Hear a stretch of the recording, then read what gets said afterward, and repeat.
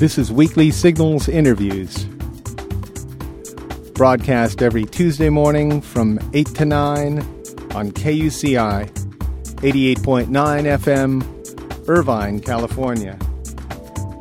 I'm Nathan Callahan. And I'm Mike Kaspar.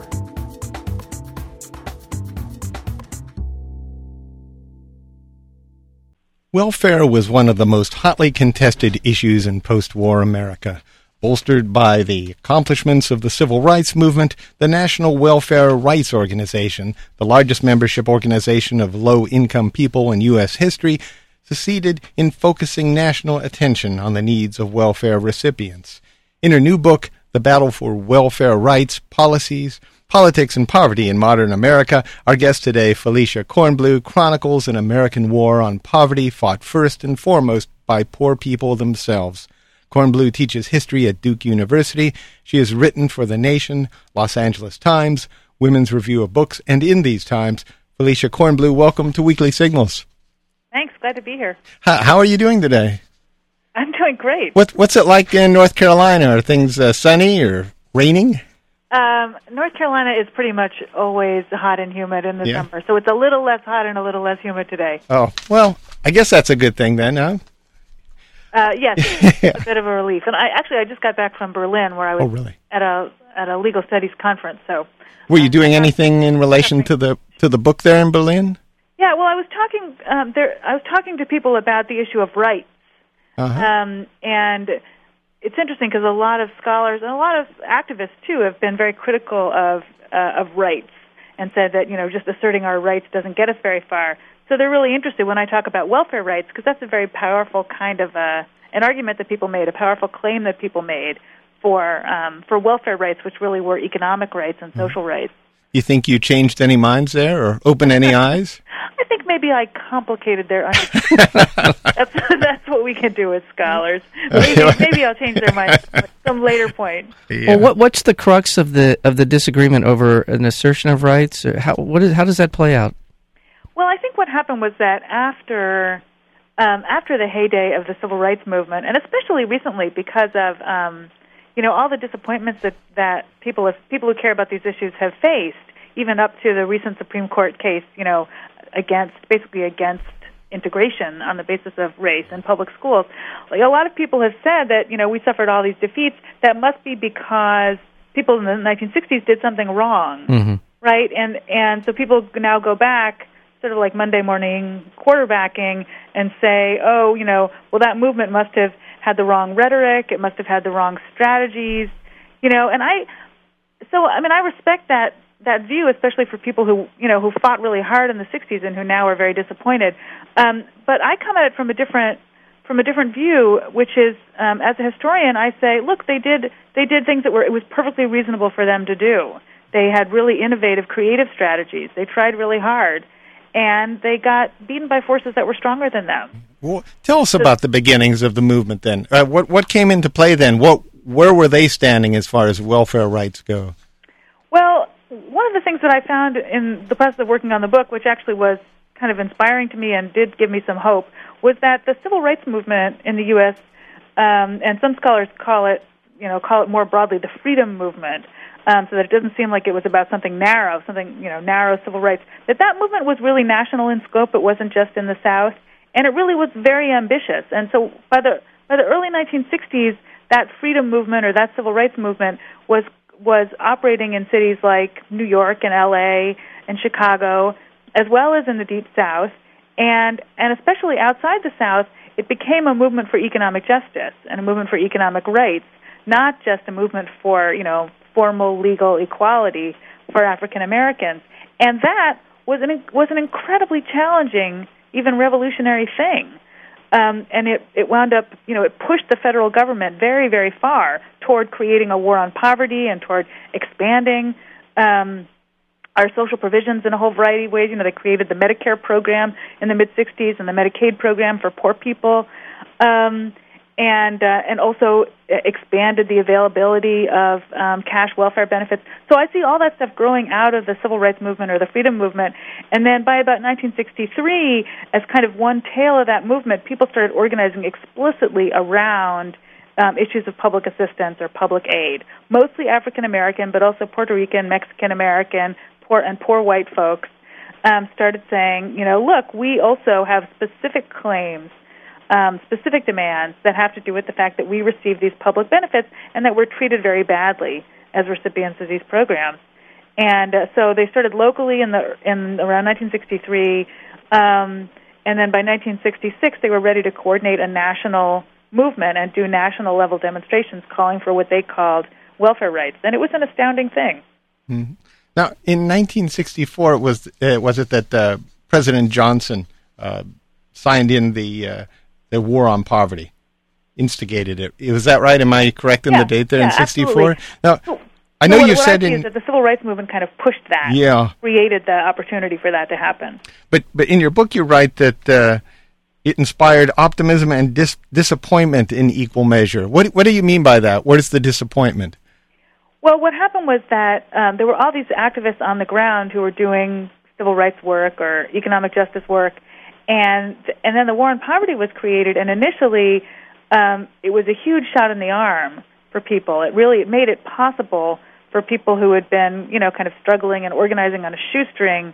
It made it possible for them to do things they'd never been able to do before. Suddenly they had lawyers who would help them. Suddenly they had white middle-class kids who were affiliated with the VISTA program, which is part of the Federal War on Poverty, who were there, who could work with their movements and help them out, staff their offices, and help people build infrastructure.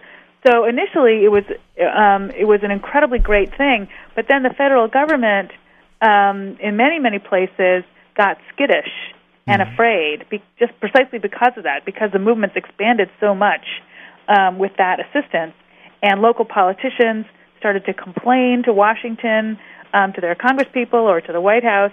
And so a lot of those programs were defunded. They were shut down. They were kind of blacklisted.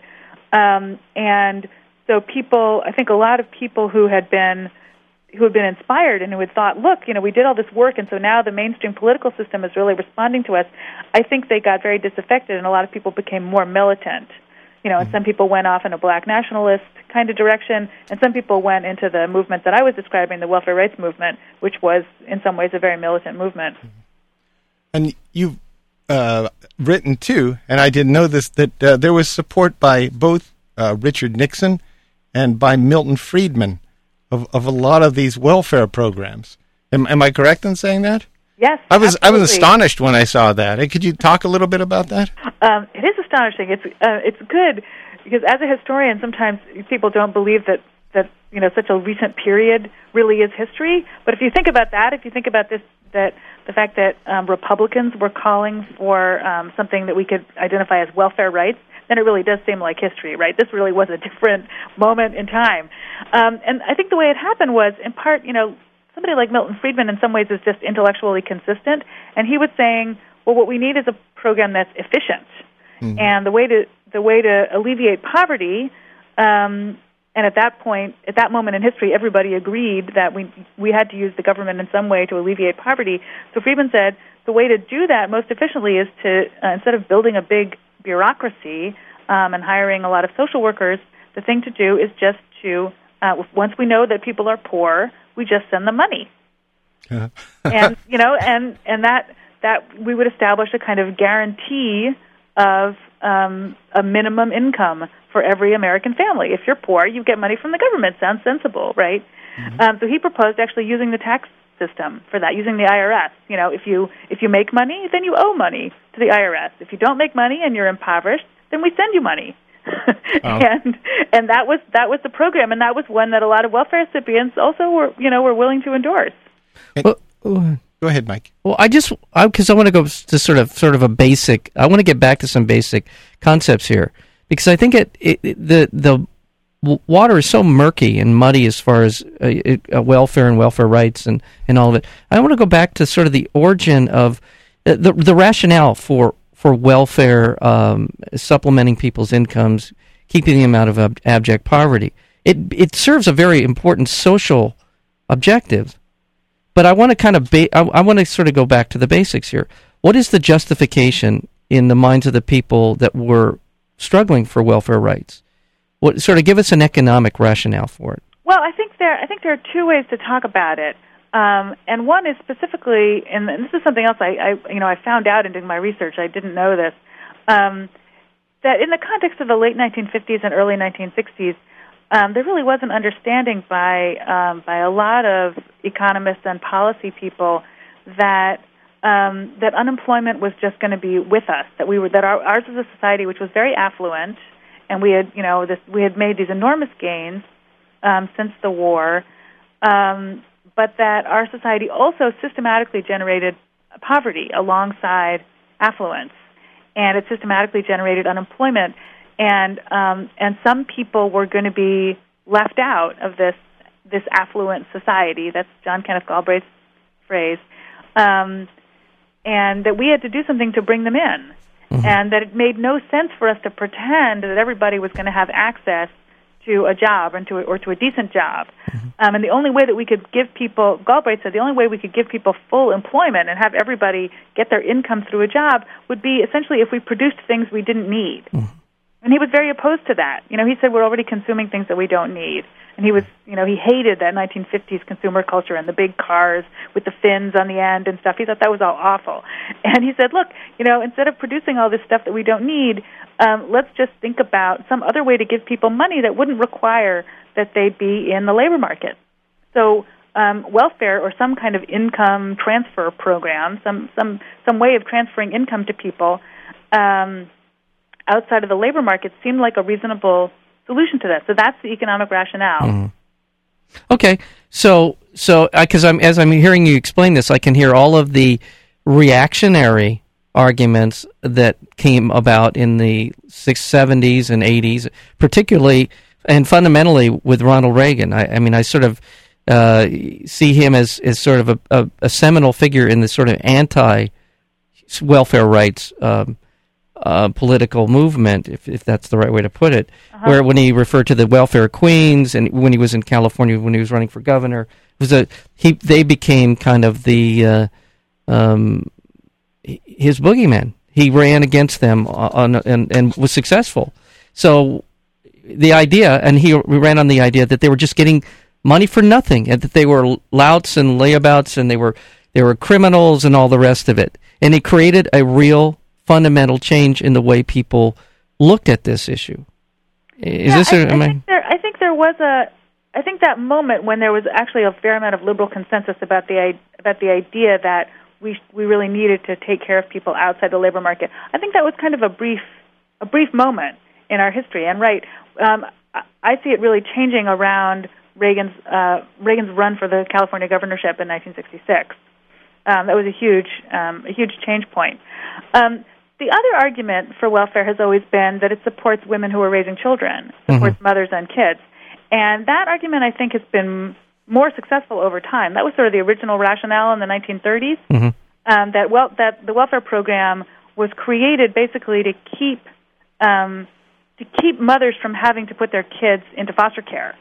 Because that had been the solution in the teens and the 20s was if you became impoverished and you couldn't raise your kids, then you had to basically let go of them. You had to give them up. And so in the 30s, it was seen as a kind of humane and also economically rational solution to let mothers raise their own kids in their own homes.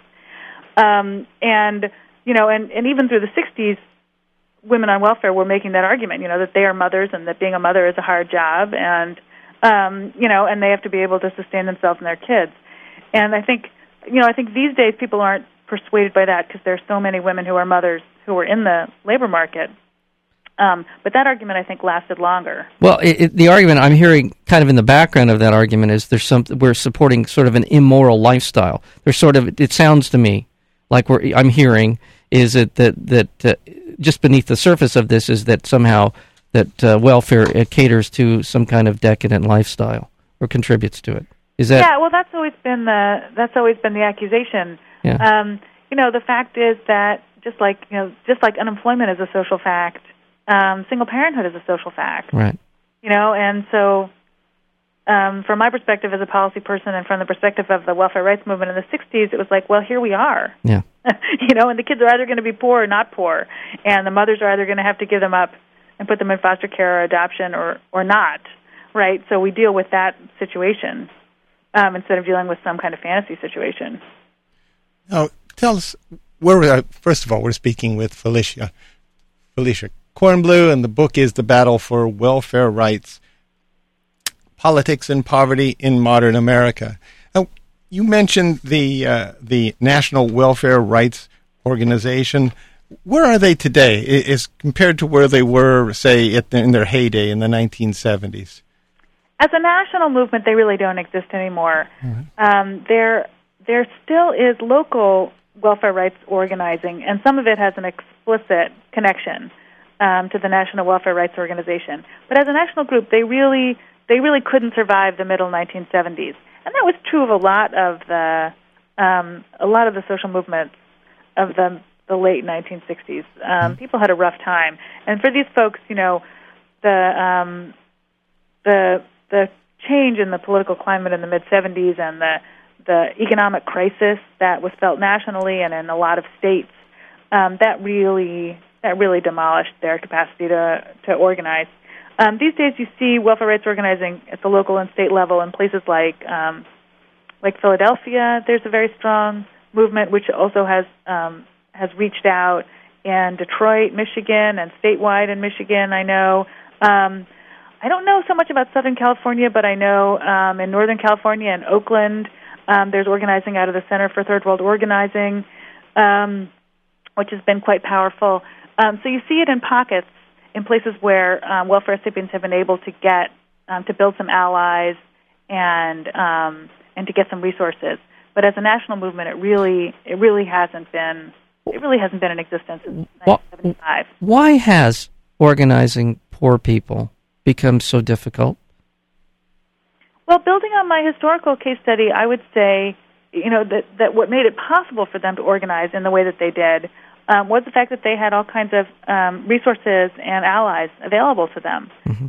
It was a movement that it was a poor people's movement, but it also was a movement that relied very much on a lot of committed middle class people. Social workers who said, I don't want to work for the welfare department anymore, I want to work with you guys, or who said, I still work for the welfare department, but I'm going to help you out.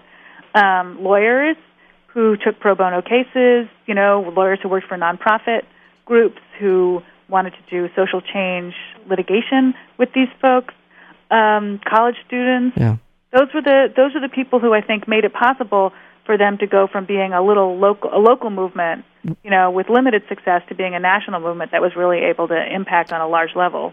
Well, you alluded to it earlier. Was it also helpful that it was a part of a civil rights movement? Yes, that too. It's the context in which it's operating, right? And all those things are kind of absent today, right? So it's not it's disappointing to me, but it's not surprising that we don't have that kind of poor people's organizing today.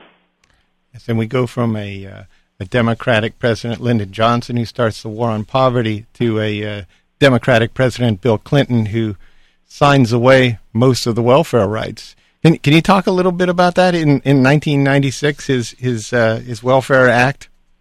Yes, it makes me sad when you put it that way. The road from Johnson to Clinton, but that was a very, very pivotal moment, and it was after the Republicans had taken both houses of Congress, and I think President Clinton felt like he felt like he didn't have any choice politically. Although I never agreed with that. And the consequence was that after the Welfare Reform Law of 1996, which was called the Personal Responsibility and Work Opportunities Act of 1996, the result was that the federal government eliminated the old welfare program, which used to be called Aid to Families with Dependent Children. Mm-hmm. So they got rid of that, and they created a new program called Temporary Assistance to Needy Families. And that temporary idea is the key idea, because the whole program was created to be a short-term help to families in need. And so now the maximum assistance you can get is 5 years over the course of your whole life, and some states have made it even shorter. And then while you're getting the benefits during those 5 years, you also have to do something that the government considers work, something that's codified as work. And that does not mean going to school. There's been a lot of fights about that, about whether you could, if you need to go back and get your GED or go to community college or something, could you call that work under this program? And for the most part, the answer has been no. So you have to do something that the government will stamp as a work activity. So just to clarify, and, it's not very generous, not very appealing. Yeah. So just to clarify, the states have the ability to impose stricter requirements than the feds do. Yeah, there's still a lot of state flexibility. States also have the flexibility to do some positive things, like advocates, and I was involved in this a little bit. Advocates got the Congress to pass a family violence option, so that some states actually can relax some of these requirements if a woman can somehow prove that she's a victim of domestic violence. And states have the option to do that, but they're not required to do it. See, that's always been the appeal of a federal law, has been that it supersedes state law, and that you find many states, the disparity around the country is quite striking in terms of requirements for all kinds of things. With a federal law, if you have a blanket requirement, most of it used to be back in the 60s and 70s that they tended to be more forgiving, more generous in what the requirements were. But with states, particularly the southern states, they tend to be very draconian in their requirements. So I guess I didn't realize that the states had the ability to sort of impose over the federal law on this. Yeah, well, and they also, even though there was this huge welfare reform in the 90s, it didn't fix any of the real problems of the old system. Like, one of the worst things about the old system was that your welfare benefits would be totally different depending on what state you lived in. Yeah. If you lived in Mississippi, you got very little. If you lived in New York, you got something closer to the poverty line. Yeah. And that's still true. Actually, they didn't fix that in the welfare reform law. So they didn't make it at all more efficient or more rational or more fair or any of that sort of stuff. They just reformed it in such a way that now nobody would ever want to be on welfare. What's been the effect? Has it just pushed more people into poverty, off the rolls, if you will? Yeah, we don't know all the effects because the federal government also has been underfunding the data collection process. Okay. I think is a big mistake. But we certainly know that the rolls are smaller. And the fear is that there are a lot of people who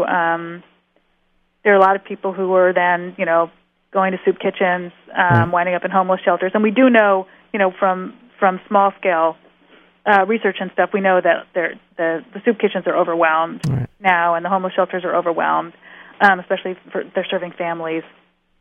So that's kind of the scary outcome. And then there are also just a lot of people who are working like crazy. Yeah, 3 jobs. Yeah.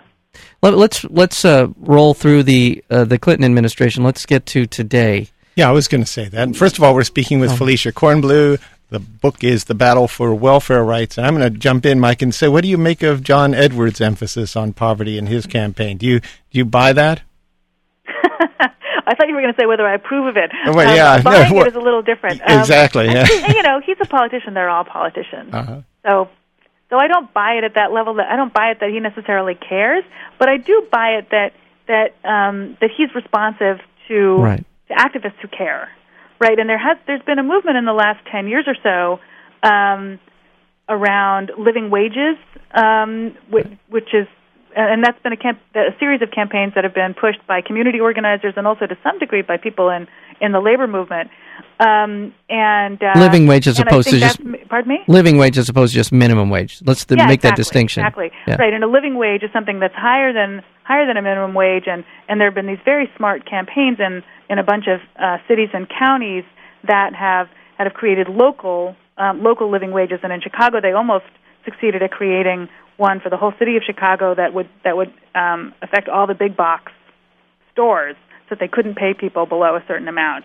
And so I think that kind of movement and what's been happening, some of the good stuff that's been happening in the labor movement, I think that's really created a context in which somebody like Edwards comes forward and says that poverty is going to be his issue. And so I welcome it in that way. I welcome it as a real signal that this is something that a lot of people care about and that activists have successfully put on the agenda. And I think, so activists put it on the agenda, then Edwards started talking about it, and then I think Obama has picked up on it to a large degree, and maybe we'll even see it from Hillary Clinton at some point. So I think I'm encouraged by it. I don't think John Edwards is a saint, but I'm very encouraged by it. Well, Felicia Kornbluh, we just have a minute.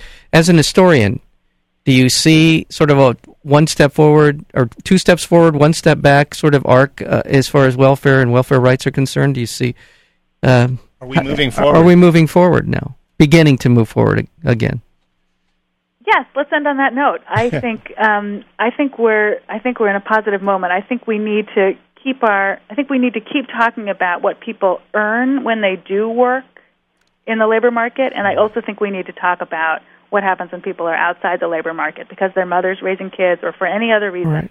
So I think and I think if we can keep our eye on sort of both of those prizes, both of those issues, then I think we can make progress. Well, excellent. Well, thank you very much for joining us here today, Felicia Kornblue. And the book is The Battle for Welfare Rights, Politics and Poverty in Modern America. Thank you. Thank you.